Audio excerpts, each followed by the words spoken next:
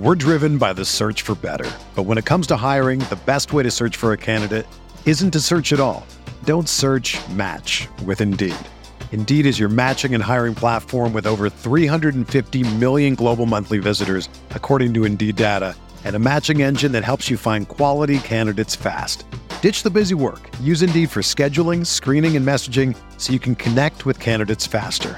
Leveraging over 140 million qualifications and preferences every day, Indeed's matching engine is constantly learning from your preferences, so the more you use Indeed, the better it gets. Join more than 3.5 million businesses worldwide that use Indeed to hire great talent fast. And listeners of this show will get a $75 sponsored job credit to get your jobs more visibility at Indeed.com/Blue Wire. Just go to Indeed.com/Blue Wire right now and support our show by saying that you heard about Indeed on this podcast. That's Indeed.com/Blue Wire. Terms and conditions apply. Need to hire? You need Indeed.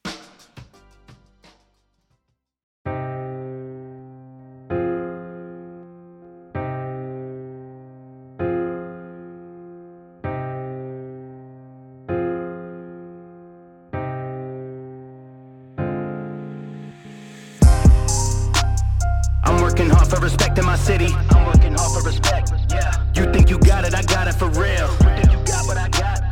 This one for those they forget in my city. This one for those they forget. Yeah, this dog off the leash and it's ready to kill. Yeah, what up, baby? Yo, you look nice, man.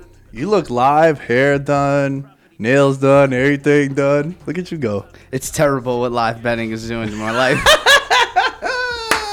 Have to like put my phone away just for a second. I mean, now just for an hour. We gotta have the apps on deck though, because we might get an injury. We might get some. We got a little, a little sprinkle, a little dab. Follow me on Twitter for just big bets and big wins. Get it out the way now, man. Where can they find you? IMPY718 on Twitter. Mainly, I mean Twitter and Instagram, but it's all of the sports betting's on Twitter. All of the sports content is on Twitter. It's been a whole bunch of fun, man. 2 weekends, right? This has been week 2? Week 2, yes, sir. Beginning of week 3, end of week 2, I guess, or whatever. A lot of fun. Yeah, man. I had an interesting weekend. I don't think, right? Put those two together. Since I started working out seriously, I'd say about like 5 years now, it's been like 6 days a week minimum gym. The last 2 years, I would say I don't count gym days. I count total workouts. Yeah. So a run, a lift, jiu-jitsu. I got to get 12 workouts a week. So jiu-jitsu 4 or 5 times a week, a run or two, and then the rest. All right. The reason why I bring that up, from Friday afternoon until this morning, I don't think I drank anything but beer. And I don't think I had less than 5,000 calories in total. Like, bro, I ate so fucking shitty. Is that wild card weekend? Dude, just Friday night I go out with my mom. We go to the Money Heist event. Tremendous. It was like an escape room, but for Money Heist. Yeah. Super dope, right? So we go out to Wadawa. We have some, some sushi, a little spring roll. You know what I'm saying? I'm nice with the chopsticks now. Yeah? Yeah, I've gotten that down. Obviously going to have a beer or two. We have a bottle of sake. We take the Uber to Brooklyn. We go over there, yada, yada, have a great time, have another beer over there. Saturday morning comes. I get a workout in, but I feel sluggish. Like all of last week, kind of just went to the gym and went through the motions. You're sweating the alcohol out that you drank the night before, so it wasn't any progress. So I'm on the elliptical, getting that big elliptical guy. Yeah. All the arms too. The arms too, but I don't like running on a treadmill because it hurts my knees. Also I hate running on a treadmill because there's no end destination. Yeah. I'd rather you be like, yo, let's run from here to Astoria Park and back. It's like, all right, that I could visualize. I know how many more blocks I got. You know what I'm saying? Like, that's a nicer thing for me mentally. Real quick, treadmill, short-term sprints a little bit, or also maybe just incline walking. Like nothing too long distance. Yeah. Maybe quick sweat before you work out or sweat after you work out. But I'm with you in terms of if I'm doing anything long distance, I'm not doing it on the treadmill. Boring too. Right? Just like you're in place and shit. So anyway, Saturday, link up with boss, go out to Jersey. Little tradition. We always watch that first game, and it's the Raiders and the Bengals. Obviously, we hit some bets. I have 4 blue moons over there. chicken fingers and fries. We come back to Astoria. I go to Rivercrest. I get a margarita pizza. I split those big ass monster pretzels with Boss. Those are so good. Have another 5-6 beers over there. Sunday I go with Agent Chris, the Knicks fan. We go out to his buddy's crib in the city. We get Prince Street Pizza. Have 5 of those slices and just chugging back beers. I just turned to Chris and all the guys. I was like, I think I consumed like over 5,000 calories this weekend. All right, so time to do a little fast. A little 24-hour fast. I got on the scale. I was not disappointed. I expected it to be worse. Yeah. I mean, that's not a couple bad days. I don't think. Nah, it's I know, really bro. But gonna for do me, it it was to you. like it was a lot. I mean, I understand if there's a lot of beer involved, Because it wasn't carbs. like usually I drink every weekend, like when I go out and shit. But I'm also like still doing my meal plans. Yeah. I didn't have a meal plan from Thursday night. Like it was all just takeout and Pizza, bagel with cream cheese and shit. Bar food and pizza ain't. Oh man, dude! Before we get into football, I gotta ask you something. It's about the show Euphoria. Okay. You a fan? You watch it? Do you know about it? Know about it. My girl watches it, but I don't watch it. I actually watched one of the episodes today. The most recent episode. Okay, so you haven't like watched it in order. How do you do that, bro? What is that? How do you just join a series that's been going on for one whole season and now you're in? I mean, I would just say kind of I can appreciate great acting, great writing, great dialogue, great cinematography. So if you can enjoy those components of TV and film, you can jump into literally anything. It just kind of take it for what it is. Okay, that makes sense. Yeah, me, I need like guns. Yeah, I need cocaine. Maybe I need, someone. Like, I mean, if Euphoria's got some cocaine. yeah, I got a lot of cocaine. But I in understand there, what you're yeah. saying. But I need like Euphoria is very action. dialogue driven. Right. It also reminds me of 13 Reasons Why. It's very similar, like high school years, and it touches on a lot of the things that like social media also talks about, right? Like race, drugs, and anxiety, depression, high school problems and shit. Oh, you're dating my best friend, whatever. I don't want to do a full Euphoria breakdown, but I want to ask you a question. Do you think it's possible for a show to be captivating and awful at the same time? Yeah. Because that's how I feel about Euphoria. I can't turn it off, but I'm also like, why am I watching this? Wasn't that the Tiger King? Tiger King was like that too. But Tiger King also was like hilarious. Got it. Okay. Like I was laughing my ass off with Tiger King. I can understand where you're coming from, but Can you think of a show that happened for you?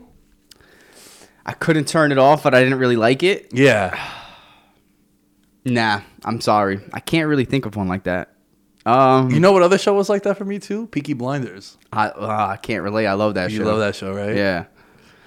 Yeah, man. But those are two shows, sorry to cut you off, but those are two shows, Euphoria and Peaky Blinders, that you just referenced, that don't are really... very dialogue driven, and they're very much driven by cinematography and amazing, beautiful shots. And, if you're not into that stuff, then you really may not like the show. However, with Peaky Blinders, I think at least what maybe holds you onto it is, the crime element of it. Like, what's up, son? Pulling out straps. the old school guns. Yeah, like I fuck with that. Yeah, when I watch Peaky Blinders, it makes me just want to smoke cigarettes and drink whiskey. Definitely whiskey for sure. Bro, right? I just like...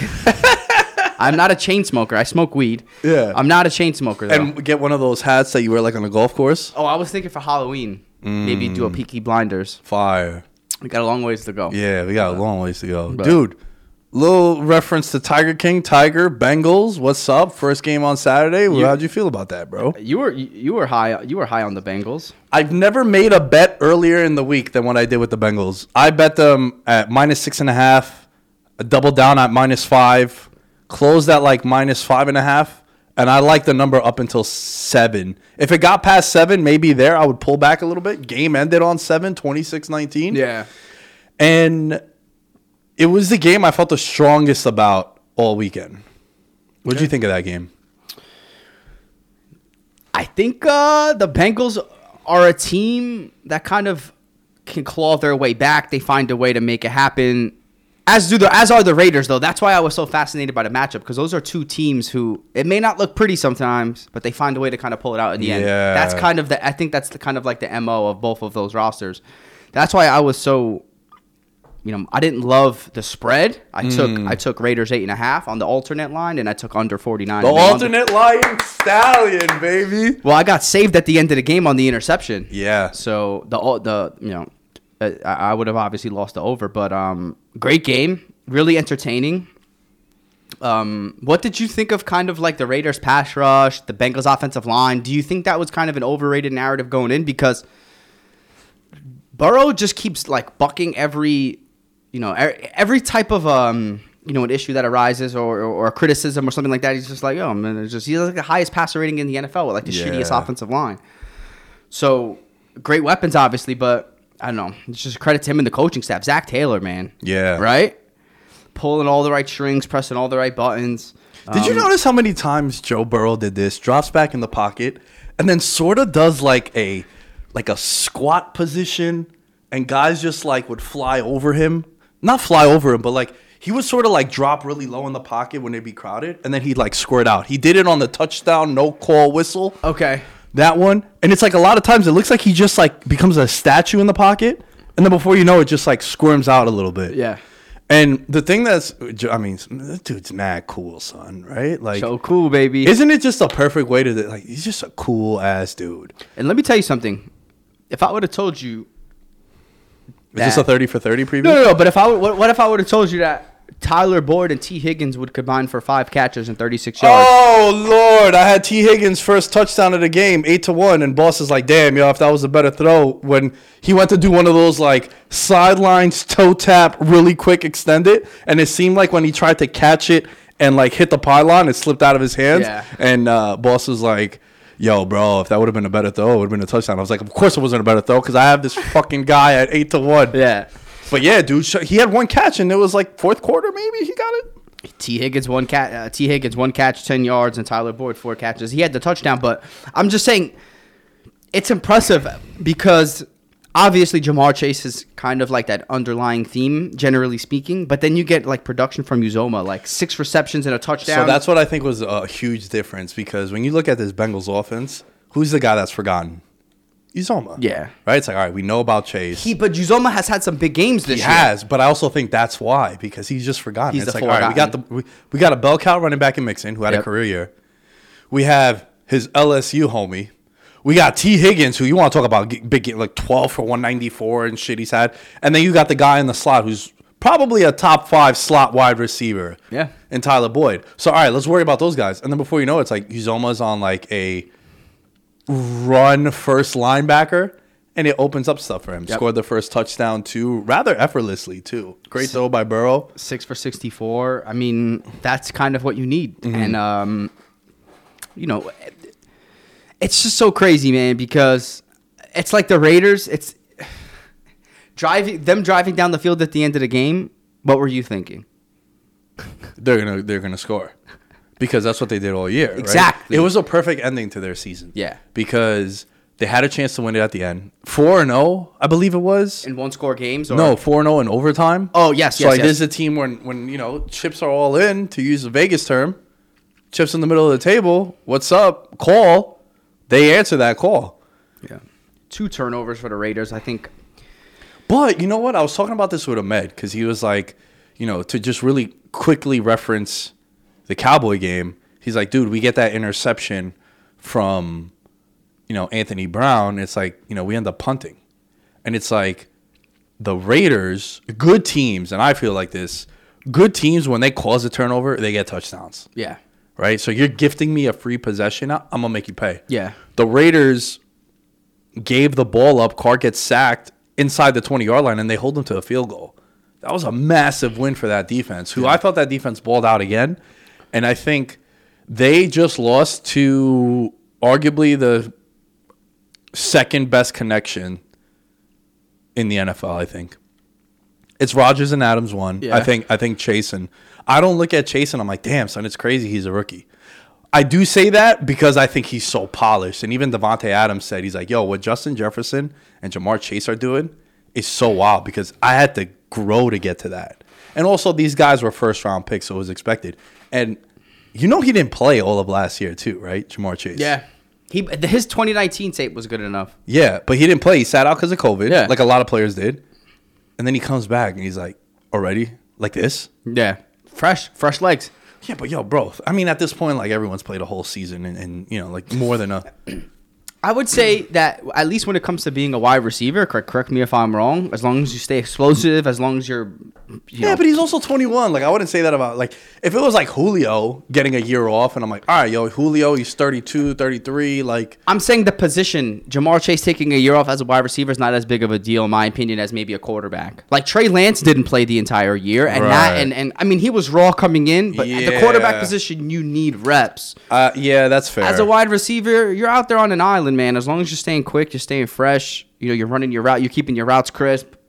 All of those things, it's very much an individual position. Yeah. No, that's fair, because if you're... And sorry to cut you off, but look, and then the guy who's throwing him the ball, he already had the rapport with. Yeah. So it's just one of those things where it was almost a plug and play. Yeah, nah, for sure, man, for sure. That's a good assessment there, because think about like why the Colts started out so slow this year. It's because Carson Wentz missed the majority of the season, the preseason, I should say, whether it was COVID, whether he was hurt, and then they come into the year. It's like, all right, now it's the first time I'm throwing at any of these guys. That's why they came out the gate so slow. Yeah. The one thing that really jumped out to me also is I think this defense for the Bengals, they're like bend but don't break. But also, they could cause some noise, man. I didn't like that Hendrickson got knocked out of the game. Yeah. That's going to be something to monitor. He had a sack. He had hits on the quarterback, too. Sam Hubbard also, those two guys on the edges. Monsters. And, they've gotten really good production from, like, Eli Apple, former Giant. Yeah. Awuzie, former Cowboy. And these are guys like Mike Hilton has bounced around. Von Bell. Remember when Von Bell left Buffalo and it was like, oh, shit, Von Bell to the Saints? No. Congrats. Like, what happened there? And they just have guys that make a lot of plays on their defense. Yeah. And I think it kind of went the way I thought it would go. This game also could have been a lot worse if they didn't settle for 4 field goals. Yeah. I mean, for first time play, the reason I liked kind of a little bit of the alternate and then the under was just because not only do you have 2 first-time quarterbacks in the playoffs, but these are 2 first-time head coaches. Mm-hmm. One being Bisaccia, who is trying to earn the job next year. Yeah. An interim coach. I hate to say it, in the back of your mind let's be competitive. Let's not, to me it's like you can't win the game in the first half, but you could lose the game in the first half. Right. And he's a special teams guy through and through. Conservative kind of approach. Don't get embarrassed. Right. I hate to say it, we're almost lucky to be here. I mean, definitely. Right? Though, yeah. And so it's one of those things where it's like, let's keep it respectable. It's not, And then I think the same thing happened from the Bengals' perspective too. It's like, let's be a little bit more conservative. We think we're a better team than them. It's not one of those situations where you're pulling all these strings maybe on a 4th down or whatever the case is. But yeah, that was kind of my lean. It was, I think this is going to be a conservative, potentially low-scoring game, and I think it was like a lot of field goals. It went under the total too. Yeah. Whether it was, even the standard over was I believe 48. Yeah. So like. Yeah, I would say so. I think that's fair. Yeah, 2 rookie head coaches and 2 quarterbacks who made their first playoff start. Yeah. And now with Vegas, I hate to say it, but, I wouldn't be surprised if there's some regression next year. We talk about it all the time. If how many of these close games could you have lost, right? 4 overtime games? Yeah. And I'm sure there's a couple of other close games sprinkled in as well. Yeah. I wouldn't be surprised if there's a little bit of regression next year. But we'll see what they do with the head coach. And you think they bring him back? I don't know. I wouldn't. Nah, right? I think it was a great run, and you kind of just leave it at that. And, also for him, too, I feel like you could sort of leave on your high horse. Exactly. It's like, I kept the ship afloat. Maybe he goes back to being a coordinator, what he was doing before. Yeah. Because then you don't want to go into there and then, you start out, 3-9 and then you get fired at the end of the year. It's like, it kind of sours it. I mean, that's how I would feel. I don't like when former players become head coaches for the team they played for. Okay. I feel like it stings your legacy a little bit, don't you? Wow, who are you referring to? Just in general. Like, how many coaches played for a team and then they became the head coach of that team? And then before you know it, they're like as good a head coach as they were a player. Like, the first one I think of, like, I would never want Patrick Ewing to be the coach of the Knicks. Okay. Because, like, his legacy with New York is so iconic. We celebrate them not winning a championship, but they made the conference finals and they made the finals. You don't want that guy to come. Like Magic when he coached the Lakers. Yeah. I don't know. It might be a weird, like Jason Kidd when he coaches the Nets and then he has that dude like bump into him and With shit the to spill ice. his drink. Like, I feel like it damages your legacy a little. Yeah. Well, you thinking Derek Carr is going to be the coach of the Raiders someday? No, Well, he's dude. going to be the fucking. He'll be the quarterback. I don't think you don't bring him back. Yeah. After what happened. Yeah. Yeah, I think he proved to you that. Oh, how many other quarterbacks can keep this shit afloat after what happened to them? Yeah. I think that's huge. And even in the press conference after the game, he's like, pick one of the things that happened to us this year, and That could have sent our season out of control. He was just very proud, and I'd be proud too. Real quick before we get into a game, I definitely want to talk to you about, brother. That was the next game on the slate. The next game on the slate, yes, sir. Patreon members: Nick Chavez, Christopher Velasquez, Derek Platees, Devin Rondon, Mike Wozniak, Jordan Riley, Steven Briggs, my man. Buffalo's find it. Letting you have it on the Discord. Him and J-Dub. Letting you have it. It happens. Shout out to you guys. Patreon.com/Veterans Minimum. Get in there. We're cranking out the Patreon content. We're cranking out the Discord access. $5 a month. A pledge. You get access to the Discord community. There's a betting bars channel in there. Starting to dedicate some more time on a daily. Also, going to try and get Impy in there. Impy doesn't have Discord on his phone. He's going to get it soon because some people have been reaching out to you, mostly to troll you because of this one. I mean, it's fine. Yo, with all due respect, like, you're prepared for the smoke. There's no smoke to be had. Did they lose the game? Yeah, but I mean, I was correct on the Patriots, at least for the regular season, and I'm fine with that. Right. Yeah, you were very high on them, so we'll give you a. And they made the playoff. Like, Okay. They finished ahead of the Dolphins. Like, I was right. Like, okay, they lost to a really good Bills team, who, by the way, like, I'm not gonna sit here and do this after what they just did to the Patriots, but they've only beat 3 playoff teams this year.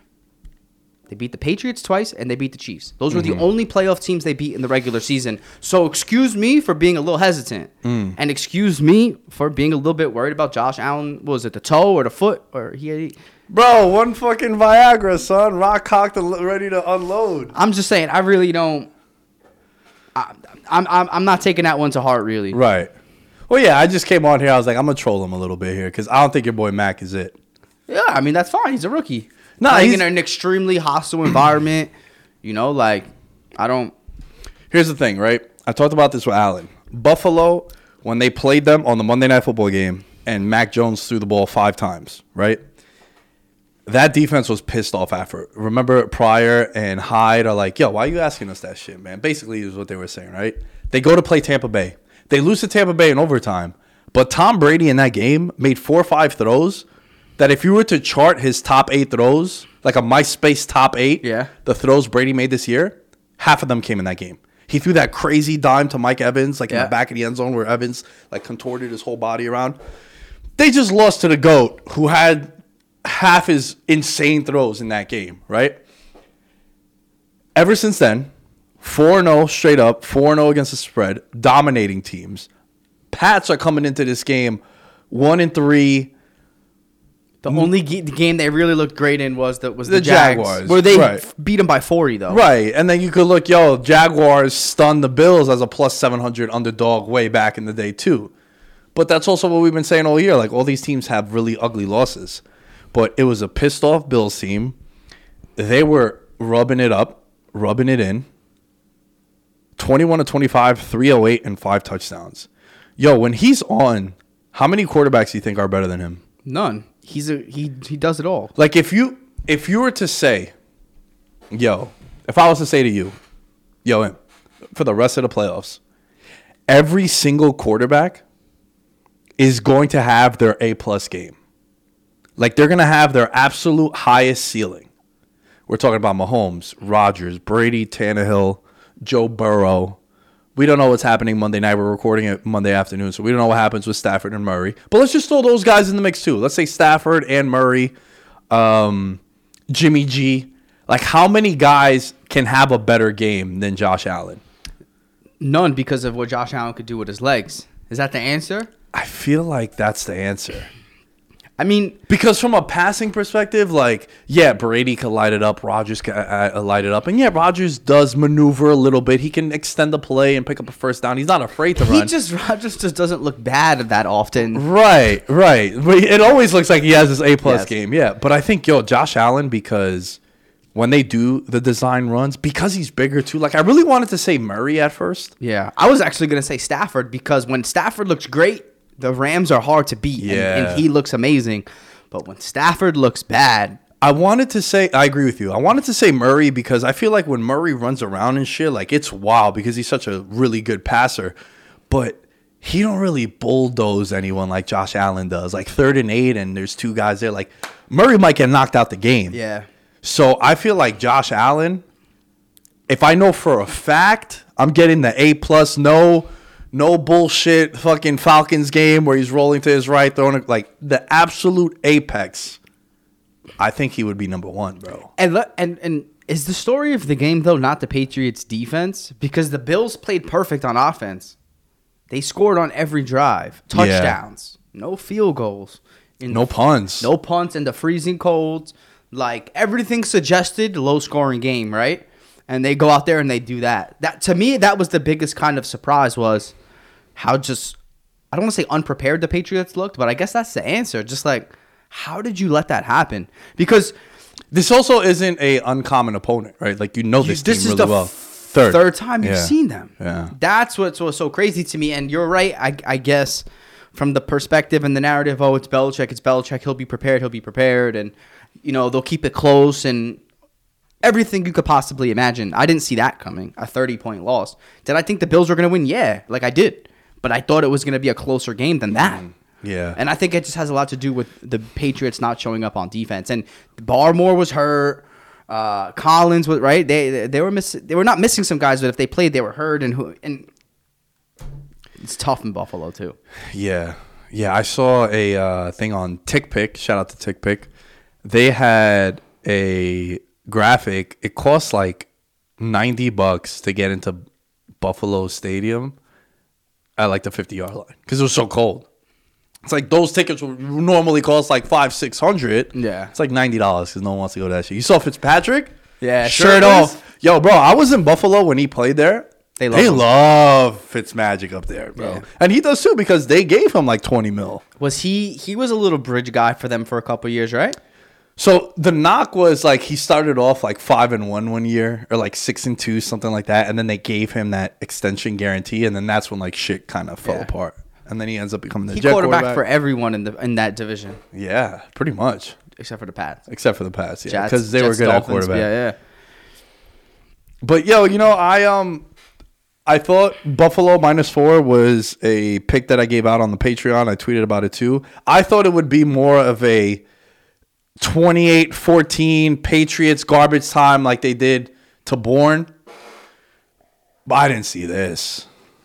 You can't win the game. Like I would love to like do some research on, the similar situation of a team not getting stopped the entire game. What are the odds that team loses? Yeah, probably slim.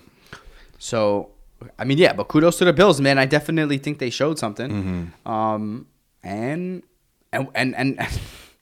And we'll see what happens in the next round. Yeah. The next game, and it kind of ties into New England a little bit too, because I think we sort of had a conversation in text about these Belichick trends. I don't think they apply in the playoffs because this is the first time without Tom. Yeah. So all these trends, which you are right. You're like, how often does he lose by double digits? His record is 32-18 in the playoffs against the spread.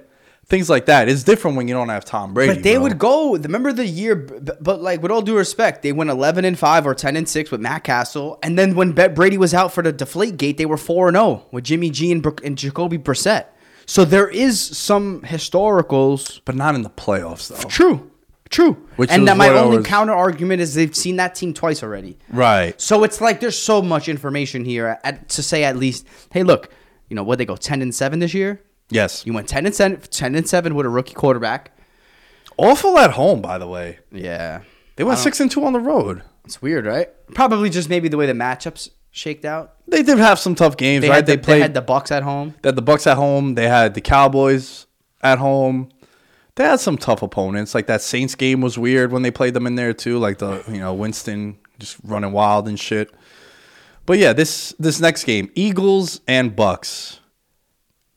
Why the head shake? Was it the most obvious outcome of the weekend? Yeah. Yeah, right? Yeah.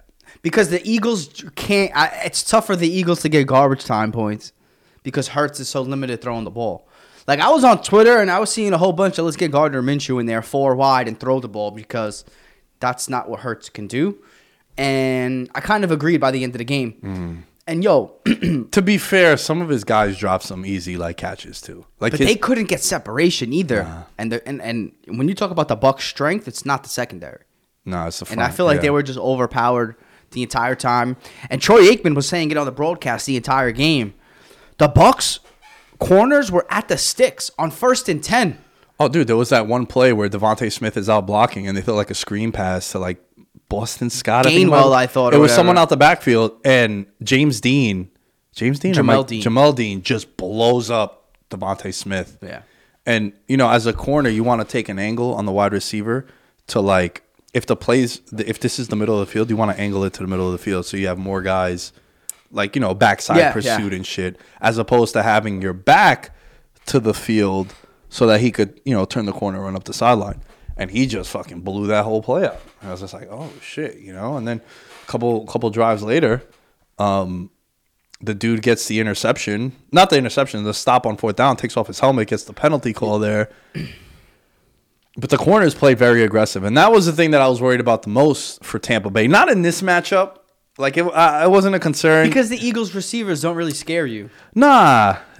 Dallas Goedert scares me the most. How many drops did he have? He had a couple drops, too. Yeah, look, he had 11, 12 targets. He had 6 for 92, but he dropped half his targets. Now, not all of them were catchable, but, he did have one just go right through his hands. Yep, that was a big play, too. That was a big play. So, for me, Jalen Hurts, I feel like my stance from last year when he started to even now, it hasn't really changed, man. I think he's a great fantasy quarterback.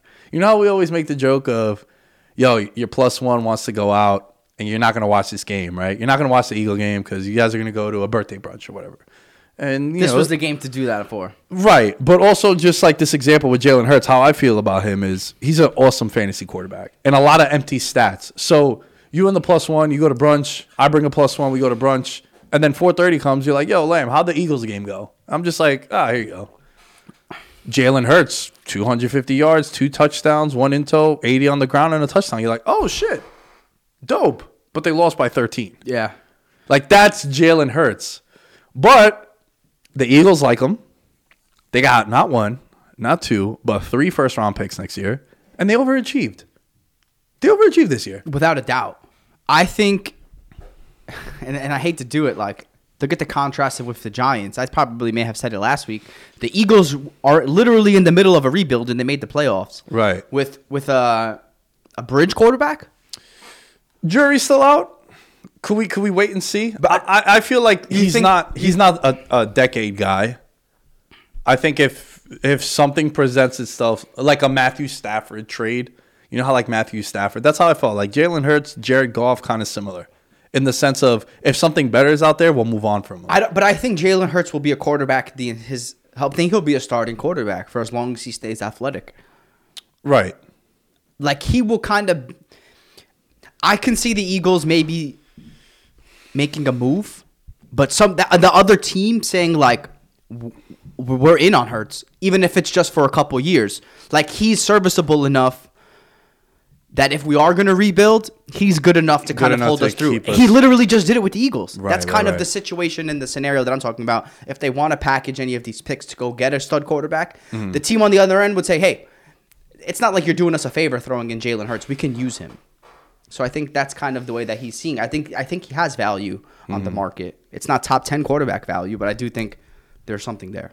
What do you think of the Bucs receivers in this game? They got Gio Bernard back. He had 18 touches, scored a touchdown. Mike Evans, I was.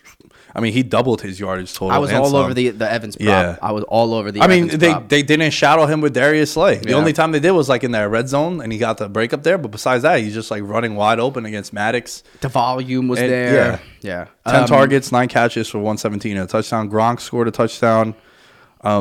What about Scotty Miller? Over under 8.5, and he catches 1 for 8 yards. I'm telling you, I almost took it. I didn't, and I went Tyler Johnson and Evans, and I went 1 for 2 there because Tyler Johnson, his number was 32.5, and he finished with 30. And also, he had those early drops, and you're like, it's Clifford. Is he gonna get benched? Yeah, Brady's not going back. I don't know, man. This Bucks makeshift skill guys kind of reminds me of the Patriots.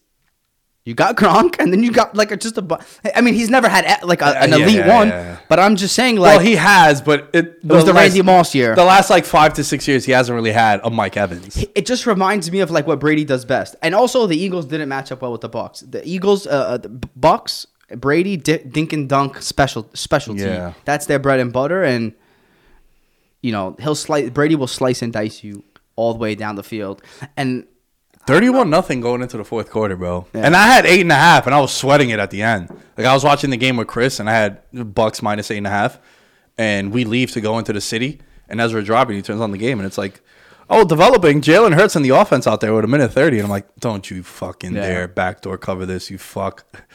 Well, I want to say real quick, you know, I think Todd Bowles deserves some credit.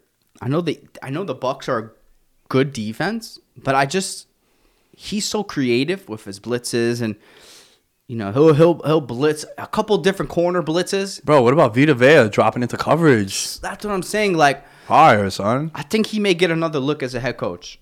I'm Sure. not sure when, but I think like he's kind of proving it again and again and again. So I want to just shout them out there because to your point, what was it, 31-0? Yeah. At that point, let's back everyone up. I mean, they were playing a loose coverage a bit anyway, but loose coverage. Let's just get out of here healthy, you know, and on to next week. Game of the weekend? Easily. What we expected as far as like, Sorry, I say easily. I take that back. Not easily, but game of the weekend. what would you say? Raiders, Bengals? I could understand. Maybe I mean, it was the only other game that was close. Everything else was a blowout. Yeah. Niners go into Dallas, and they beat the Cowboys. Where do you want to start? Because there's a lot to break. A lot to break down. The first round bounce dance? You knew it was coming? I mean, dude, was saying Pats and Cowboys first round bounce since about like week 9. And here's the thing. I'm a bitch. Because I didn't know what to pick in this game. And your pick was Dallas. I did a parlay, and I took the Niners money line, and then I took the Cowboys -3. It was setting up for me to lose both those bets, by the way, if Dallas scores on the last touchdown, because it'd be 24-23, and then I'm asked out. However, I bitched out because I heard everybody I know picked San Francisco.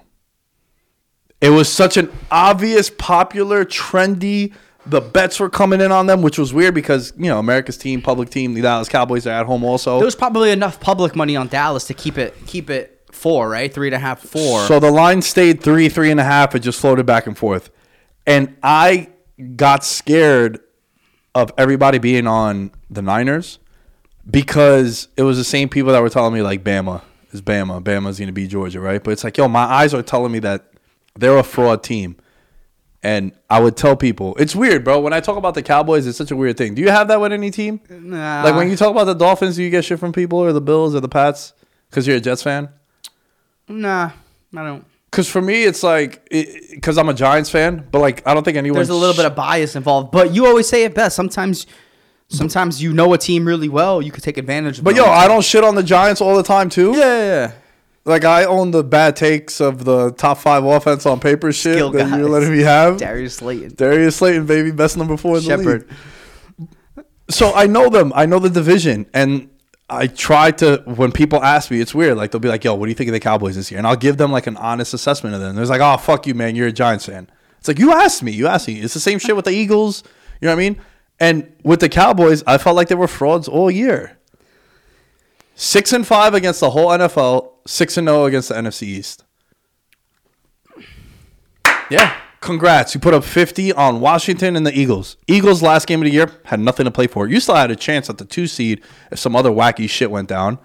And then you had the Washington football team on Sunday Night Football where half the team was out with the Roni. So you got guys coming up off the practice squad and shit. And it's like, Yeah. and we saw every time they had a big game, they put up 40 against the Falcons, eggs the next week. I think there was a lot of red flags over the course of the season. I think that he pulls up the golf club. It's an audio medium. Get ready, baby. I keep telling you.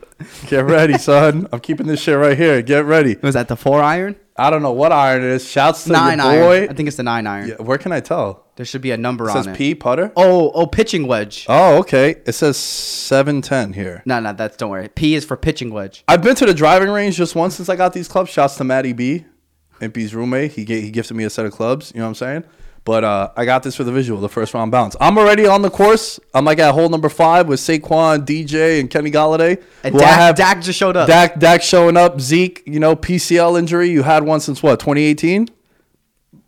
They ran the ball 16 times, Dallas. So 14 penalties?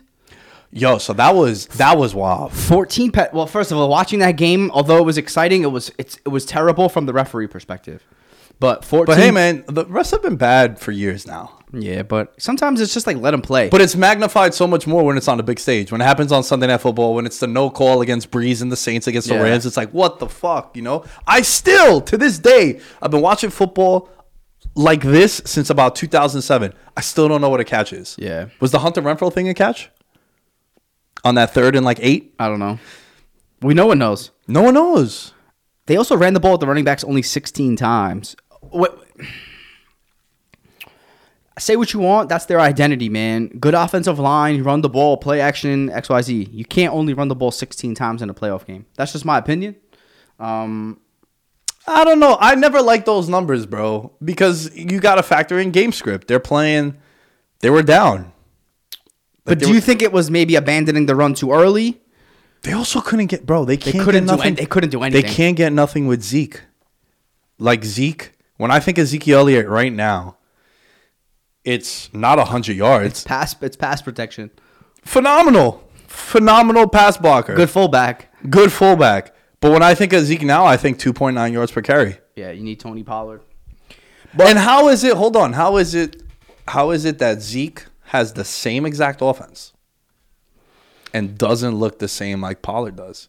It's not like when Pollard goes on the field, they put the number 1 unit out there. It's like, it's the same shit. And Pollard just looks, eye test wise, it's way more explosive. I used to say the same shit about Aaron Jones. Remember when Aaron Jones first came on?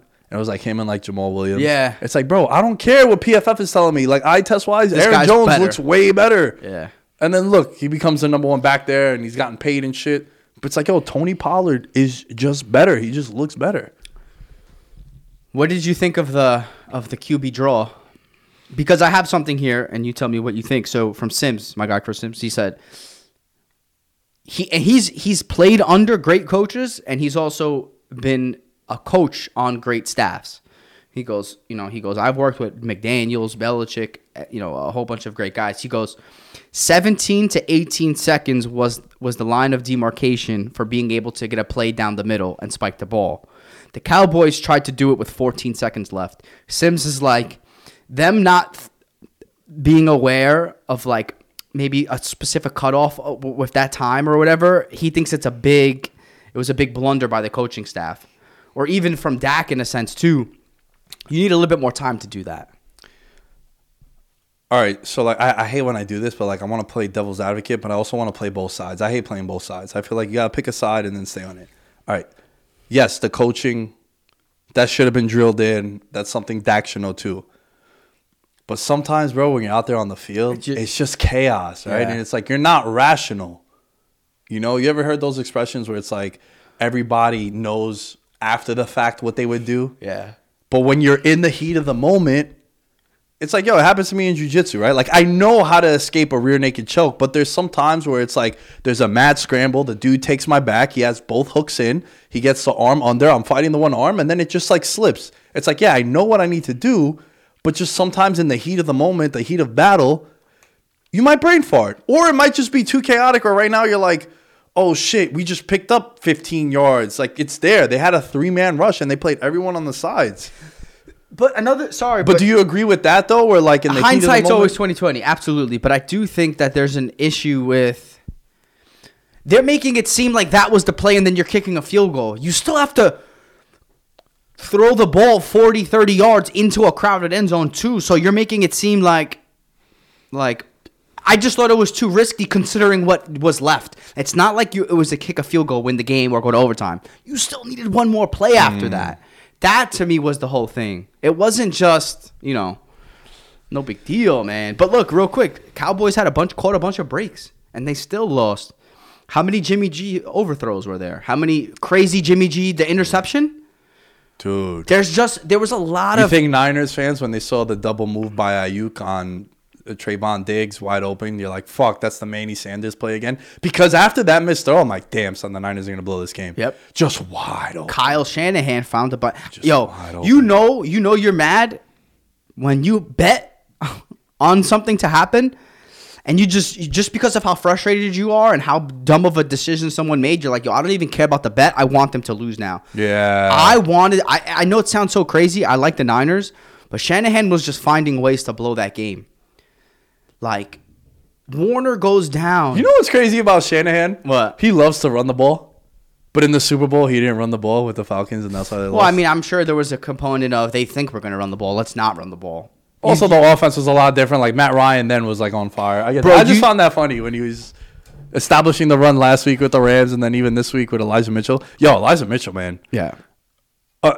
All these years, it's like stay away from Washington's backfield, stay away from New England's backfield in fantasy. Don't take a Shanahan running back. Nah, this is the guy now. Yeah. This is the guy, as long as he's healthy, he's getting 25 touches. Yeah, I think they found every way to lose the game, and they still won. What I was so surprised and what frustrated me the most was there was like the 4th and inches, and they punted the ball. Bro, keep in mind, your best defensive player was like out at that point, right?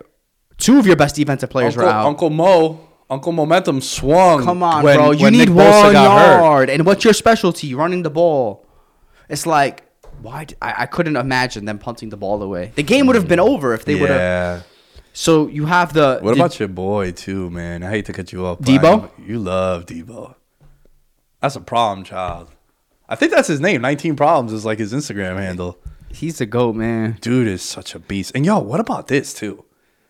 1 for 18 yards. It's George Kittle. Yeah. I couldn't have been more wrong. I gave out a Kittle prop. No, but I'm not even saying it for that. Like, I didn't even know that you gave out that prop. But I'm saying, like, they had command of this game. Yeah, a little bit in, like, the middle of the third, fourth quarter. It looked bad with some of the missed throws. But it's like, you didn't have a Kittle game at all. No. Like, Jawan Jennings has become a 3rd and 8. He goes to him. Well, I just think when they really, really, really want to run the ball, Kittle is so much involved in the running game. Yeah, it's like beast, bro. He's the whole package as a tight end. And he's a big wrestling fan. You know that too, right? Mm-hmm. Shouts to the Marks. I just think he's a kind of game plan specific player. Yeah. There's some games, and he's obviously so fine with it, right? Because he's like such a team guy. I'll do whatever it takes. I don't know. I wonder how many routes he ran yesterday, just because of the nature of kind of what they did on the ground, what they wanted to do to win this game. Yeah. And they had the lead, right? And they were playing with the lead, so that even removes any more of an element of Kittle. Staying with the referees too a little bit. You ever seen referees leave the field faster than they did? Nah. Bro, they were out. That looked like a 1992 Colombian soccer game where the referee like calls. If you ever watch those like Narcos and those documentaries where like the referees are paid by the cartels and shit. It's like the moment the game ends, they blow the whistle, they give a penalty kick in like the 94th minute, and they fucking try to get out that stadium quick because the fans are gonna go crazy. Bro, the cartel gangbangers used to like kill referees and like kidnap your kid and be like, yo, Impy, you got the Cali and the Nacional game, which is like the big rival. It's like Red Sox Yankees over there. Shouts to Colombia. And they go and they kidnap your kid, and they're like, yo, guess what? Cali comes up to you like, yo, guess what? 90th minute, you're giving a penalty kick. Or else little Jimmy, you ain't going to see little Jimmy. That's crazy. And then, like, you're in that dilemma, too. They ran off that field. Bro, they took off. Out. Deuces. No handshakes, no hugs. Jimmy G, man. You watch him play sometimes, and it's like, do you understand why they took Trey Lance? Yeah, but let me ask you this now. Let's say they go to the Super Bowl. Let's say they win the Super Bowl with Jimmy G. What do you do? What do you do? I kind of think they're... You think they're pot committed to Trey Lance that no matter what, he's our guy? Or hard to give up on someone after they win a Super Bowl. You could say, we saw that shit happen with Nick Foles, right? Nick Foles wins the Super Bowl. Granted, very different because Jimmy G has actually been the starter. Was the starter the entire where time. like Nick Foles came in last game of the regular season, then went hot in those playoffs. So a lot different, but the scenario a little similar. What would you say? Maybe I'd give him like another... I think he actually has another year on the deal. Yeah, he's like still under contract with them. So But it's just the if fact... they won a Super Bowl, I think I'd let it ride and then see what happens. Because you really... your hand is not forced in the sense of... From a salaries perspective, right? From a contract perspective. You actually don't have to do anything. But I'm hearing reports... Niners are still planning on starting Trey Lance in 2022, and they're going to explore trade options for Jimmy G from NBC Sports out in San Fran. So he's under contract next year, $26 million. I mean, at this point, and then unrestricted, kind of cheap. Every quarterback's making like north of 35. Obviously, the level is different too, but I don't know, man. I think it's a fascinating subplot in the playoffs. Him like fighting for. Like his job and career in San Francisco. Yeah, you're right. Jimmy G is not... I mean, he got the big deal a few years ago, and he was really paid handsomely, but people have caught up to him. Mm-hmm. You got to just let it ride at that point. Yeah, right? Yeah. This night game, how much time you want to spend on it? I mean, the Steelers never deserved to even be in the playoffs, man. You don't think the Colts would have been a better game or the Chargers would have been a better game? And bro, Chargers, Chiefs on Sunday Night Football would have been a banger. Yeah. A banger. Herbert going up against them like that because you've seen Herbert light them up every time he's played them. Yeah. And you got Mahomes and Herbert, like the lead up will be sick. This one was like, all right, man, you're going to get pummeled. Did you see the... Everyone thought you were going to get pummeled except for this fucking loser right here. Did you see the Ben Roethlisberger pass chart? How many attempts, like over 12 yards? 12 yards. I remember. It may be 5 yards. Bro, no, because the first like 2 drives, he tried a deep bomb to like Claypool and then one to Deontay Johnson that like landed out of bounds. I thought that was a miscommunication though. Oh, so, okay, ready? 10 yards? Okay, first of all, none of them were over. This is terrible audio, but look at this.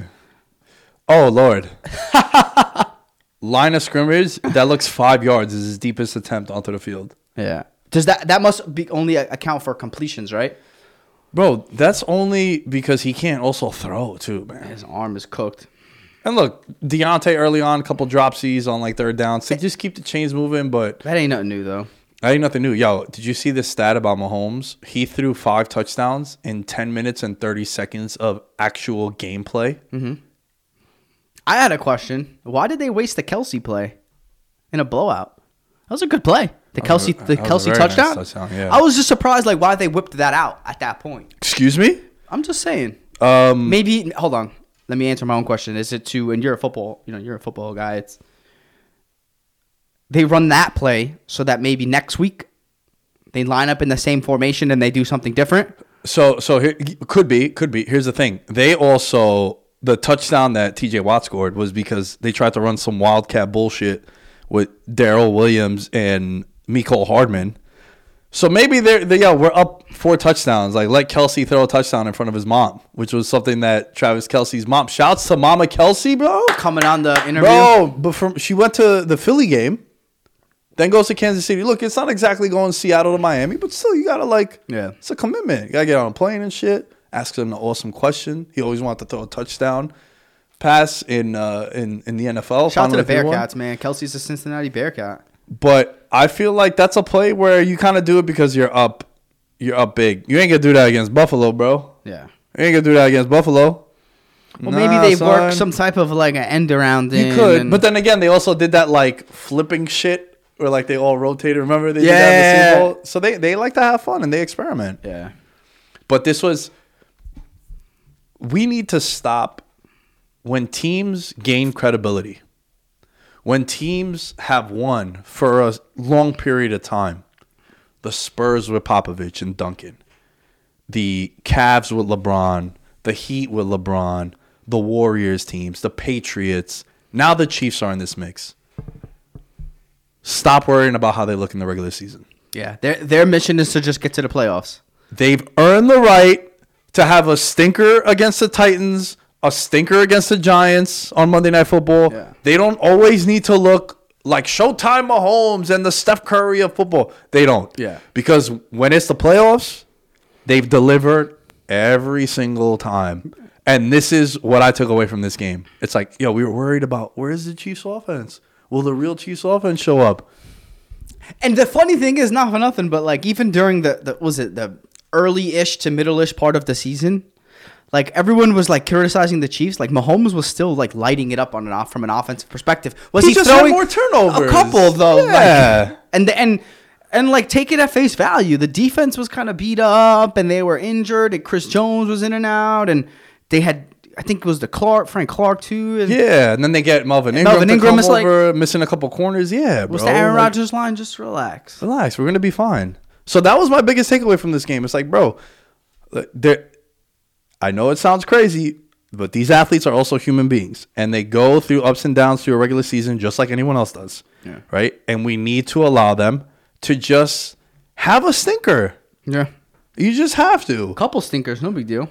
And, bro, once the playoffs come, what's up? 5 touchdowns, 1 interception, 404 yards. The interception was a tip by TJ Watt, Defensive Player of the Year. Monster season. Hats off to him. I thought the defense until... You know when I thought that game was over? Right before halftime.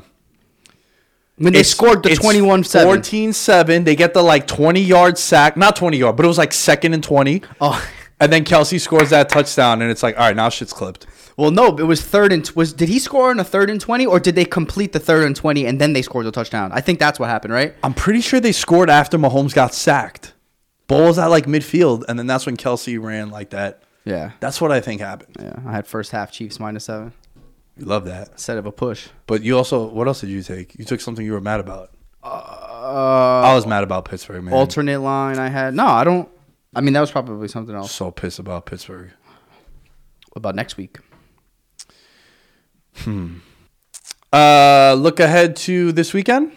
Just a little. Want to pull up a little line action? I have them already. All right. Let's do a little Simmons Cousins out. Guess the lines.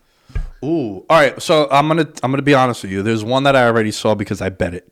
Chiefs. The Chiefs got to -2, and I took the Chiefs already. It's 2.5 now. It's 2.5 now. Now, let me ask you this. Should home field still be 3 points? Or does the location determine that? Meaning, I think 3 points because it's Arrowhead. Not 3 points in LA. Yeah, like if the Rams or the Chargers were hosting a playoff game and it was -2, I'd be like, all right, that line isn't undervalued. That line is correct. I think the Chiefs are undervalued in this one. I'm pulling up WinBet right now just to take a look at the lines. Yeah, -2.5. Thoughts? Early thoughts. We still have a lot of information to process, but just early thoughts. What do you think? You know what picture is going to be surfacing. The Diggs picture. Yeah. Shout out to Stephon Diggs. Has 3 posts on Instagram. One of them is a carousel. It's called the carousel now. The algorithm on Instagram. Bars are free, ladies and gentlemen. Just subscribe. The swipe. The swipe now. Have you noticed the photo dump from the weekend? That stuff is because the algorithm wants you to stay on the app. So when the user has more than one thing to look through, you're staying longer. You're staying on longer. Makes sense. So instead of you scrolling through the one picture I have, a little double tap. For 5 maybe. Now you're like, oh, shit. Yeah, interesting. Wow. Reason why I bring that up is Stephon Diggs, one of his posts, guess who he has as a photo? Stone Cold. Super Bowl confirmed, baby. Yo, I'm so happy this is the Sunday Night Football game. This is the AFC title game. This should be the AFC title game. I don't think winner of this goes to the Super Bowl. I think every single person in the planet thinks that too. And it's not a bad thing. Like, I think the winner of this goes to the Super Bowl. I also think, actually, nah, I don't trust San Fran. I was going to say San Fran, Green Bay, too, goes to the Super Bowl, but no. Yeah, staying with Buffalo and the Chiefs. Thoughts? I know I spoke a lot about this, but what do you think, man? Rematch from earlier this year. Buffalo shitted on them, Sunday Night Football. I need information. I need time. Can I tell you the first thing I thought of for Buffalo? I talked about it with Alan on the Thursday show. What? This is going to be the first time that they're going to miss Tre'Davious White. Tyreek. Because you got away with like Corey Davis or Brandon Berrios. Shout out to Brandon Berrios, all-team first pro. Braxton Berrios. Who do I call? Brendan Berrios. Oh, shout out Brendan Berrios. Shout out to Brendan Berrios, the kid from the neighborhood. But yeah, Braxton Berrios, all NFL first team from the U. First, yeah. That's a great point that you brought up. But because they've gotten away with not having to play an alpha wide receiver, now this is gonna be the first time. Where and Tyreek has ran wild on you in the playoffs before and in matchups. So I think this is going to be the first time where Buffalo's defense is really going to get tested against an alpha. I think having two great safeties helps alleviate some of that. Alleviates a bar, too. However, you still have to deal with Kelsey. So you'd imagine one of them could potentially be preoccupied from that perspective anyway. Yeah. So now it makes it a little bit more difficult. I'm with you. I don't know, but I just noticed I think it's going to be a shootout. Yeah. So I'll probably lean one way, and then I'll probably little overaction. Pop that under. Under. No, I'll bring the total low, and then I'll go over. Over, yeah. Dude, hold on. I feel like we're being super rude to Jerick McKinnon. Out of nowhere. Son, what about his story, bro? Like, he was the backup in Minnesota, a couple spot starts, always balled out. San Francisco gets a huge contract for it. Was like at the time when he signed with San Fran the year before the year they made the Super Bowl, he like blows out his Achilles or his knee on the last Friday before the season. That was the year when like everybody was taking him 4th and 5th round, and then out of nowhere it's like, all right, everyone's going to take Mostert and Tevin Coleman because this next man up. Right. And at the time, he was like the 4th or 5th most expensive running back. And then the next year gets hurt again. Gets cut, comes to the Chiefs, finds a home in this offense. And, bro, he really might be the X factor for this offense because you know what you're getting with Kelsey. You know what you're going to get with Tyreek Hill. It's like now they got a running game. Dude looked good yesterday. And he could catch out the backfield. Yeah, they're really creative with how they use him. Yeah, man. Your boy Andy. You love all the coaches from there. You got to love Andy. Chiefs, Chiefs. I'm surprised. 5-5 in the last 10 games at home. Yeah. Well, they're so overvalued at home. How many spreads do they play? -13.5, -18. That's a good point. They're awful against the spread. I think they're like 3-19. I know I talked about this on the betting pod with Will. It's like they're a team that's overvalued at home. Yeah. But in a way, they're kind of undervalued in the playoffs. So you have that too. Is this a game whoever has the ball last wins? Could be. I could just see it. One of them driving down the field. Yeah. Not much time left. Two quarterbacks that play the same, right? These are the two best quarterbacks in the NFL, no? I had a guy in Green Bay. Yeah, I guess. I mean, you tell me starting today, though. Like, if you were to tell me, if you had to start a franchise and you had me rank the quarterbacks. They don't fall out of the top 3. You would still put Rodgers based on even No. I think you need to put Herbert there and you need to put Joe Burrow, too, in that discussion. Bro, I looked at Justin Herbert's numbers. His defense is like bottom 5 in everything. And the wins above replacement shit and all that. And yeah, I'm a little bit biased because I was Team Herbert and I love Justin Herbert. But he's in the discussion, too. So is Joe Burrow. I just think that... I'd probably say because of the resume, what they've done in the playoffs, yeah, I think you're right. Mahomes, Allen. But I think those guys are in the discussion. And those guys are right there. Too. Yeah. But I just think in terms of young quarterbacks, I mean, Mahomes is like still young in relation to a quarterback. Brady's 44. I know that's not I know that shouldn't be the benchmark. Mm-hmm. But you have guys playing late into their careers. Mahomes just turned 26 this year. But they're so good. He's gonna play 14. He could play 14 more seasons. That's a stretch. And Josh Allen's gonna be 26 in May. That's kind of, these are superstars, and they're still just over 25 years old. That's kind of, you're right. They have the resume, and they've done it in the playoffs more or less already. Bro, you know what's the wildest stat? Do you know how old Joe Burrow is?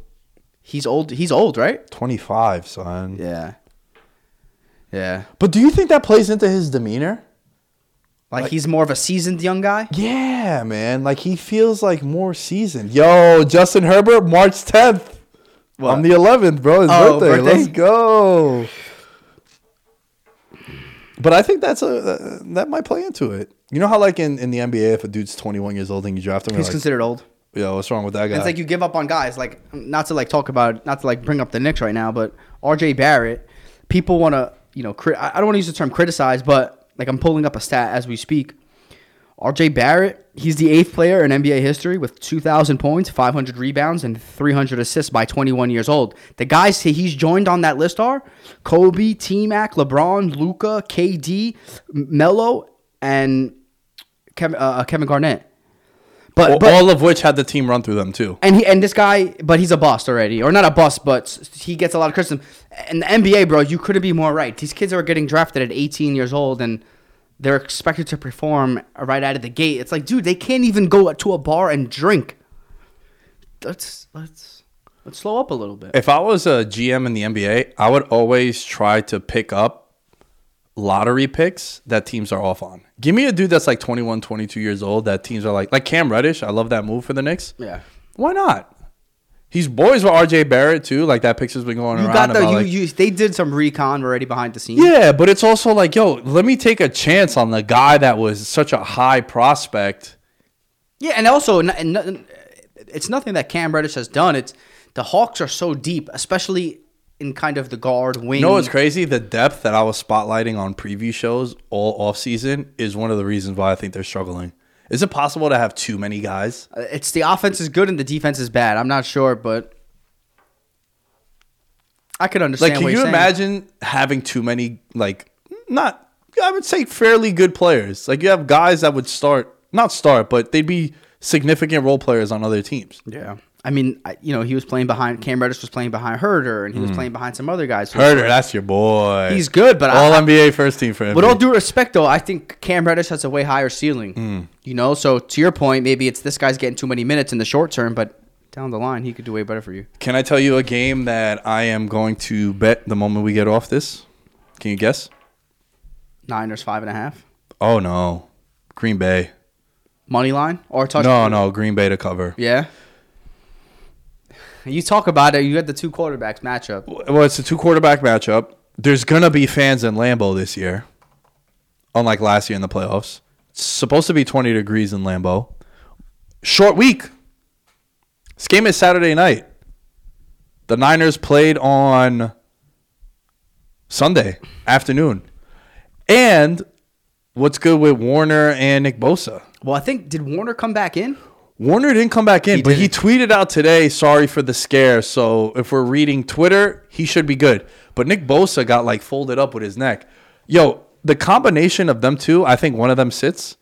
And I think them two together are worth something on the point spread. 100%. For what they do to that defense. Because Warner is such a good cover linebacker. You got Aaron Jones now you got to worry about. And you're the leader and the heart and soul of the middle of the defense. And Nick Bosa, arguably comeback player of the year if you think about it too, because dude tore his ACL last year. But listen, I think the Niners are a team I don't want to bet against. I'm going to because I'm a degenerate and I have issues. But I would maybe stay away from this one. Don't forget, Shanahan owns LaFleur. Does he, though? They played earlier this year. I'm saying in the playoffs. I think it's 2-0 in the playoffs. I could be wrong. I know they smacked the shit out of them a couple years ago. Domination. I'm pretty sure it's been one time in the playoffs. And it was the NFC Championship game when they played and we were in South Beach. And remember Jimmy G had 7 pass attempts? Yeah. So I think The ones that you're thinking about is like those like Kaepernick years. Remember when Kaepernick came onto the scene, bro? And Cap had that like wild game where he like ran by Clay Matthews and shit. Yeah. Like that's a team when they would struggle against them. Aaron Rodgers is 0-3 in the playoffs against the Niners. 51-31 at San Francisco in 2012. That's the game I'm referencing. 23-20 at Lambeau the year after. And then 37-20 at San Francisco in 2019. And they beat them in the playoffs with LaFleur and Shanahan. But it's not like Shanahan's beating them a bunch in the playoffs.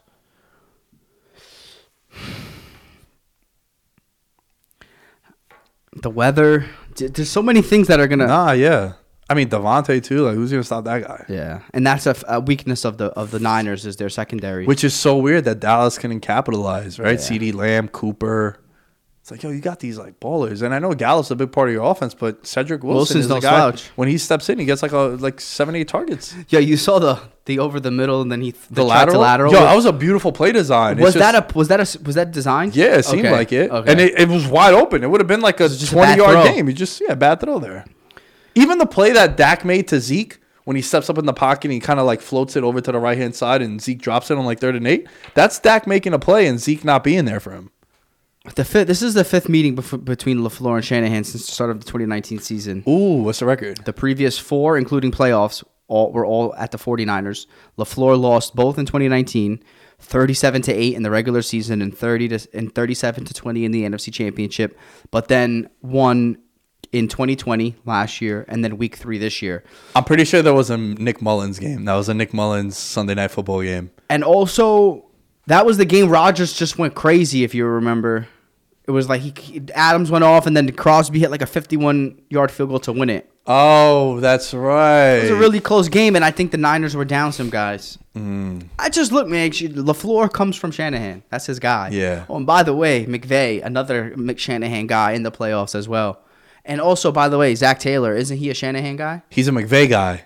Who's under Shanahan? Yeah. He's got 3 guys in the playoffs right now. Yeah. Three of his assistant coaches. So I don't know how much stock you put into that, but they both know each other really well, for better or worse. So take that at face value. I'm with you though. I think when push comes to shove, I don't trust Jimmy G to if he needs to make a couple big plays, I just don't trust him to do it. So this is the week where I always drop the better quarterback wins. Yeah. But I think the better head coach is on the San Francisco side. I don't know, bro. LaFleur's great, but I think he's had Aaron. Like, what would Shanahan's record be with Aaron Rodgers? A lot of coaches' record would be outstanding if they had the best. And Shanahan's record is Jimmy Garoppolo and Nick Mullins. Yeah. No, that's fair, man. That's fair. I'm not trying to compare the two. I'm just saying they've been in different situations. Let's end with the last game that we know of. Bengals Titans. What do you think? Early gut feeling. What do you think? You give me your guess. Did you see the line already? No. Tennessee Titans are home. Tennessee Titans are home. Derrick Henry's probably back. 4? 3.5. Okay. Well, what happens with Hendrickson? I think there's a lot of injury news. Like, this is something where once you get more information, I think it's more understanding to put bets in. But look, I text your boy Rick. Shouts to Rick Rosen. He texts me Saturday morning and he's like, "What's the best bet? Don't say Raiders." I was like, "The best bet since Monday of last week was Bengals up to 7." And he's like, "We want the Bengals to look good so we can hammer whoever they play next week." I'm like, I think they're going to the AFC title game. Because I had it chalk in the wild card weekend. Yeah. So it would be Cincinnati and Tennessee. I want to see what the vibe's going to be. That's big injury news for sure. That's big injury news. And Derrick Henry too. And of course, bro. Because you got to look at this Titans team now the way you did when they were 7-1. Like, you need to look at this team with Derrick Henry, with Julio Jones, with A.J. Brown, with their defense playing really well, way better. So you can't look at this Titans team the way we look at the Cardinals and the Rams, who they started out hot and then they fizzled into the playoffs. So it's like, yeah, bro, Julio's been a nightmare. And there's not a bigger Julio stan than I am. A.J. Brown in and out the lineup. He's had to do it with Westbrook Akine, Ferk Daddy. They had to do it with Foreman. I said it. This is making the Titans more prepared, and them being without Derrick Henry for that chunk of the season could actually benefit them. So they're at home. They're going to get Henry back. I said last week, prior to the games, I put out a tweet. I'm not going to bet it because I don't think they're going to win the Super Bowl. But strictly off value, principle, scenario, the fact that the number 1 seed has the 3rd best odds in the AFC to win the Super Bowl, where all the games are going to have to go through Tennessee. Oh, and we're going to get our best player back. I would blindly bet the Titans at 8-1 on WinBet to win the Super Bowl. And I don't think it's going to happen. A lot of times in sports betting, which I'm sure it's like that in the stock market too, sometimes you just bet on things because it's like good numbers. I'll give you a perfect example, man. I was watching the Lakers the other night. The Lakers were down like 7 points. There's about 4 minutes left against a bad team. I think the Kings. I checked everything. LeBron was still in the game. Live bet the Lakers like plus 800. Yo, in some of these situations, there's some value to be had. And the Lakers wound up going on like an 8-0 run, and they wound up tying the game. They wound up actually losing. But I think that kind of backs up your point. Sometimes you just kind of take things at face value, right? It's the Lakers are clearly a better team than the Kings. Everyone is playing. LeBron is still in the game, and I'm getting plus 800. Similar situation. You're getting plus 800 for the number 1 seed. How much money do you think people would have won if during the Durant, Curry, early Golden State, Klay Thompson years, did you blindly in-game bet them at halftime? Third quarter money line? No, just like to win outright. Because a lot of those times they would go into those games down at halftime. Down 10, 15. down 12. Yeah. And then just come out fucking 39-12 quarters. And you're like, what the hell? Am I down 20? You're right. Fire, right? I read something that if you were to bet on the Jaguars money line and roll it over only against the Colts in Jacksonville since 2015, because they've lost 6 straight times, do you know how much $100 would have won you by now? Nah. $193,000. So, 2015, money line Jaguars versus the Colts. Bam, you hit that. 2016, money line, whatever you won, say you've won 600. You take that 600, you bet it in 2016 against the Colts with the Jaguars at home. Now you're up $3K, right? Just stay with me. Now the next year, 2017, you bet against the Colts in Jacksonville, that $3K. Now you've won 18. Then you're betting. So They're it's like such big dogs, right? Yeah, but it's also like so random, right? Yeah. No one would ever do that. Like, who makes a bet once a year? Like, no, you don't do that. I bet on the Kentucky Derby. I bet the number 10 horse every year. Over in the All-Star game. Ah, that's a lock, daddy. Now with the rule change, Yeah, I know, but the fun's over there. I think that's the blowout alert of the weekend. Is Cincinnati at Tennessee. Oh, even though Burrow's just mad cool, son. I just wonder with the defense. We need to know what's good with the Bengals injuries. I don't know. I just think that could be the one. Because I think the San Francisco Green Bay game, pending Warner, pending Bosa, I think they'll keep it close. San Francisco can just run the ball really well. They can keep the game kind of close. And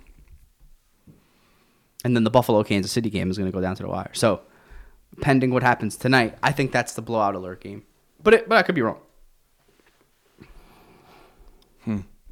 I like it, man. I like it. I'm excited. See, now I'm not.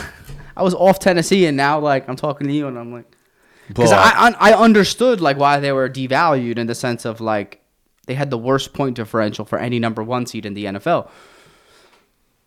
In addition to some other things, well, that is one of the reasons why I think one of the reasons why people were sleeping on them. In addition to a weak schedule, or whatever. I'm hyped, man. I'm hyped that we're recording this. I'll get the edit up for this episode. So by the time this episode goes up, it'll be up prior to Monday Night Football.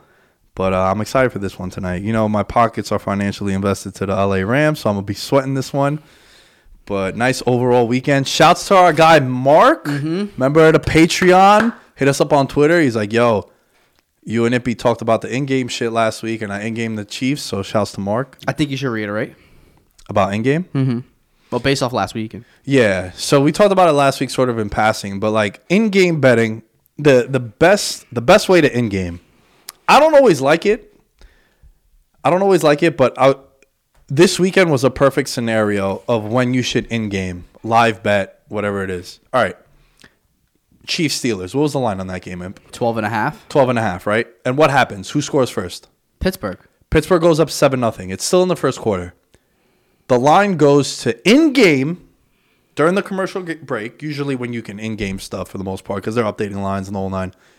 In-game, the Chiefs are now minus 7.5. The money line, minus 700 to start the game, now it's minus 260. That's where I in-game. I don't like betting big favorites. I stay away. We always joke about it. I cut your ass. You light me up too. Well, that's what, yeah. I don't like the big favorites. I think it gets very tricky and scary when I attach 5 minus 400 favorites together. Someone's going to let me down. Yep. We saw it time and time again throughout the World Series, throughout the regular season. But with in-game, that's when you should do it. There's value. Huge value. Because now you're looking at minus 7.5 with 3 quarters to play. They're at home. You also have watched Big Ben can't complete a first down. And also the floozy pick in the red zone, right, for the Chiefs. Yeah. You would have thought that, yeah. So you just knew that an onslaught was coming. Yeah. So that's a scenario where you would live bet. Yeah. Let's take a look at the Packers, for example, right? Say San Francisco goes up, first possession, scores a touchdown. Which, by the way, they did against the Cowboys. They did against the Cowboys, right? So they go up and they score a touchdown. Now it's 7-0 San Fran. And we haven't seen Rodgers yet. Maybe it's a dud Packers game and it bites you in the ass. But that will be a scenario where, yeah, they're a 5-point favorite Green Bay. Now maybe it goes to -2, -1. Who knows? Great value there. Yeah. That's the only time that I will in-game. I'm with you. I think, and especially if you could get creative, if you have some other options in addition to like a money line, or if you can take like the second, like I love some of these unique bets where it's like you could take a team to win a half. You can take a team to win a quarter. Right. If the Steelers won the first quarter, let's put our brains together. Yeah. Things are going to kind of, and to your point, if you see it happening another way, you maybe could do double result. There's a lot of couple of different ways that you could bet the same thing that you just did. Said you could bet on a money line, you could bet on a spread, or you could even bet on them winning the next couple of quarters. Right. So, absolutely. I couldn't agree with you more. Or also think about it from this perspective. Say you put a 5-team parlay and you're waiting for the Rams game tonight, right? And you decide not to hedge, right? Say you're like, yeah, I'm going to let it ride with the Rams. Say the Rams jump out to a 14-0 lead, but it's like a fluky one, right? Like opening kickoff, Rams get the ball, they score a touchdown. Then they kick it off as a fumble, they scoop and score, right? So it's 14-0 with 11 minutes left.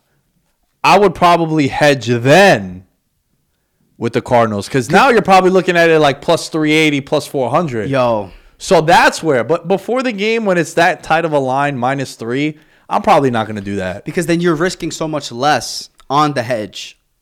You're probably, who knows what that number would look like. So those are scenarios where if you do single game parlays, which WinBet offers and a lot of sportsbook offer, that's something where you can in-game like the yardage. Yeah. Yo, last thing, it just crossed my mind. You saw that Draymond Green shit that went down last week with the bet? Yeah. I follow a kid. The kid who made the bet, I wouldn't be surprised if he tails this guy that I follow on Twitter. He max bets unders on everybody. Every single NBA player, every night, he max bets their under. And he turns 50 into 1,500. He turns 25 into 900. That's his strategy. He just max bets the unders. And, like, it sucks, right? But if someone gets hurt, it's a cash. Early injury, it's cashed. Well, I think also, like, that Draymond... COVID with Yeah. Or like, rest, right? Yeah. Like, rest is big. If a and guy that's just, on the sports book. Yeah.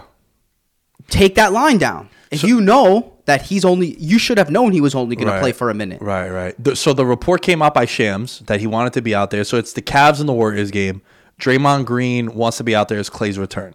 So after the tip-off, and the report came out because of a calf injury, he's going to start. They win the tip, do the Cavaliers. He fouls, standing ovation. He checks out, done for the game. He recorded a stat, right? It's in the box score. Some dude put like $1,000, won $25K, took all the unders, steals, blocks, points, the whole nine. What I think happens, I think sportsbooks do the Draymond Green rule. It's going to be something where you have to record a certain minute. Like you have to play a certain amount of minutes. Yeah. Like minimum 5 minutes. 5 minutes. and then all player props are active. I would actually argue maybe it could even be a little bit less than 5 minutes. Maybe because like 2 Draymond minutes. Green was in the game for like a second. Yeah. So maybe it's like two and a half minutes. 2 minutes, yeah. Or you got to go to the first TV timeout. Something. It needs to be something because, you know, if you have some insider information, like, you know, a trainer or some shit, it's like, yo, you know what? Yo, Jaylen Brown is going to sit out tonight. Yeah. What's up? Sportsbook's got to pay you out. That's a you problem. So after Draymond Green, that tweet comes out from Shams, some sportsbooks, you had like an 8-minute window where you still could have hammered that. Yeah. That's on you. That's on you. You got to... Or juice these bets up ridiculously so that you... Yo, if you gamble, if you sports bet, you have to be following B Riders. Yeah. If you don't have Twitter, make one. And set the notifications. It's a must. I do fantasy laps. I set the notifications. It's a must. Yeah. You are playing with fire. You are drawing dead. You are going into the hand with 2-7. I think, turn those notifications on because you could really get some value. If you know a guy's going to be limited or you know a guy's maybe coming back from a COVID situation, conditioning, he may not play. But if he plays, how much is he going to play? Yeah. Then maybe you look at the unders for that guy who, you know, he's coming back from COVID protocols. He had COVID. Maybe he's only going to play 12 minutes that game. Minutes restriction. Then you look at, okay, maybe I'll go unders on all his stuff because, and then he may not, but then the thing is he may not even play. Right. So you got, and if they let you take the bet. Yeah. You know, so. Where can they find you? IMPY718 on Twitter and Instagram. Twitter for some free sports bet picks. Follow me over there. At Nick Day is 10 News. You can find me at Veterans Minimum. This is where you can find everything for the show. Check out the YouTube. Check out the YouTube channel. Super Bowl boxes. We got 23 boxes taken up. $50 buy-in. PS5 or Xbox X is the grand prize. Cash. We're donating. We're buying some stuff for the show. So check it out. DM us on Instagram, on Twitter. Get in contact with me. Fuck it. Get in contact with Impy if needed. Like whoever you follow. It'd be cool, man. We filled it up last year with like 10 days to go to the Super Bowl. So we have about a month until then. So, yeah, hit us up, and we will catch you guys later this week. Peace.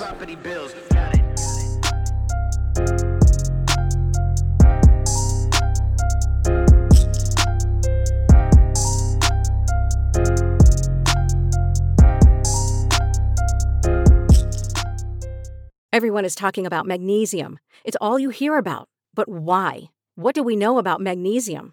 Well, magnesium is the #1 mineral that 75% of Americans are deficient in. If you are a woman over 35, magnesium will help you rediscover balance, energy, and vitality. Magnesium supports more than 300 enzymatic reactions in your body, including those involved in hormonal balance. From functional medicine doctors to mental well-being and female hormone experts, we all know that magnesium is the one mineral to improve all aspects of well-being and health. But which one? Magnesium Breakthrough from Bioptimizers, the trusted choice recommended by leading experts with 7 best-absorbed forms of magnesium to ensure your body receives the support it needs for overall well-being. Go to bioptimizers.com/balance today and use code BALANCE10 for 10% off. Support your journey to wellness at bioptimizers.com/balance. Magnesium Breakthrough from Bioptimizers, your foundation to optimal health and vitality.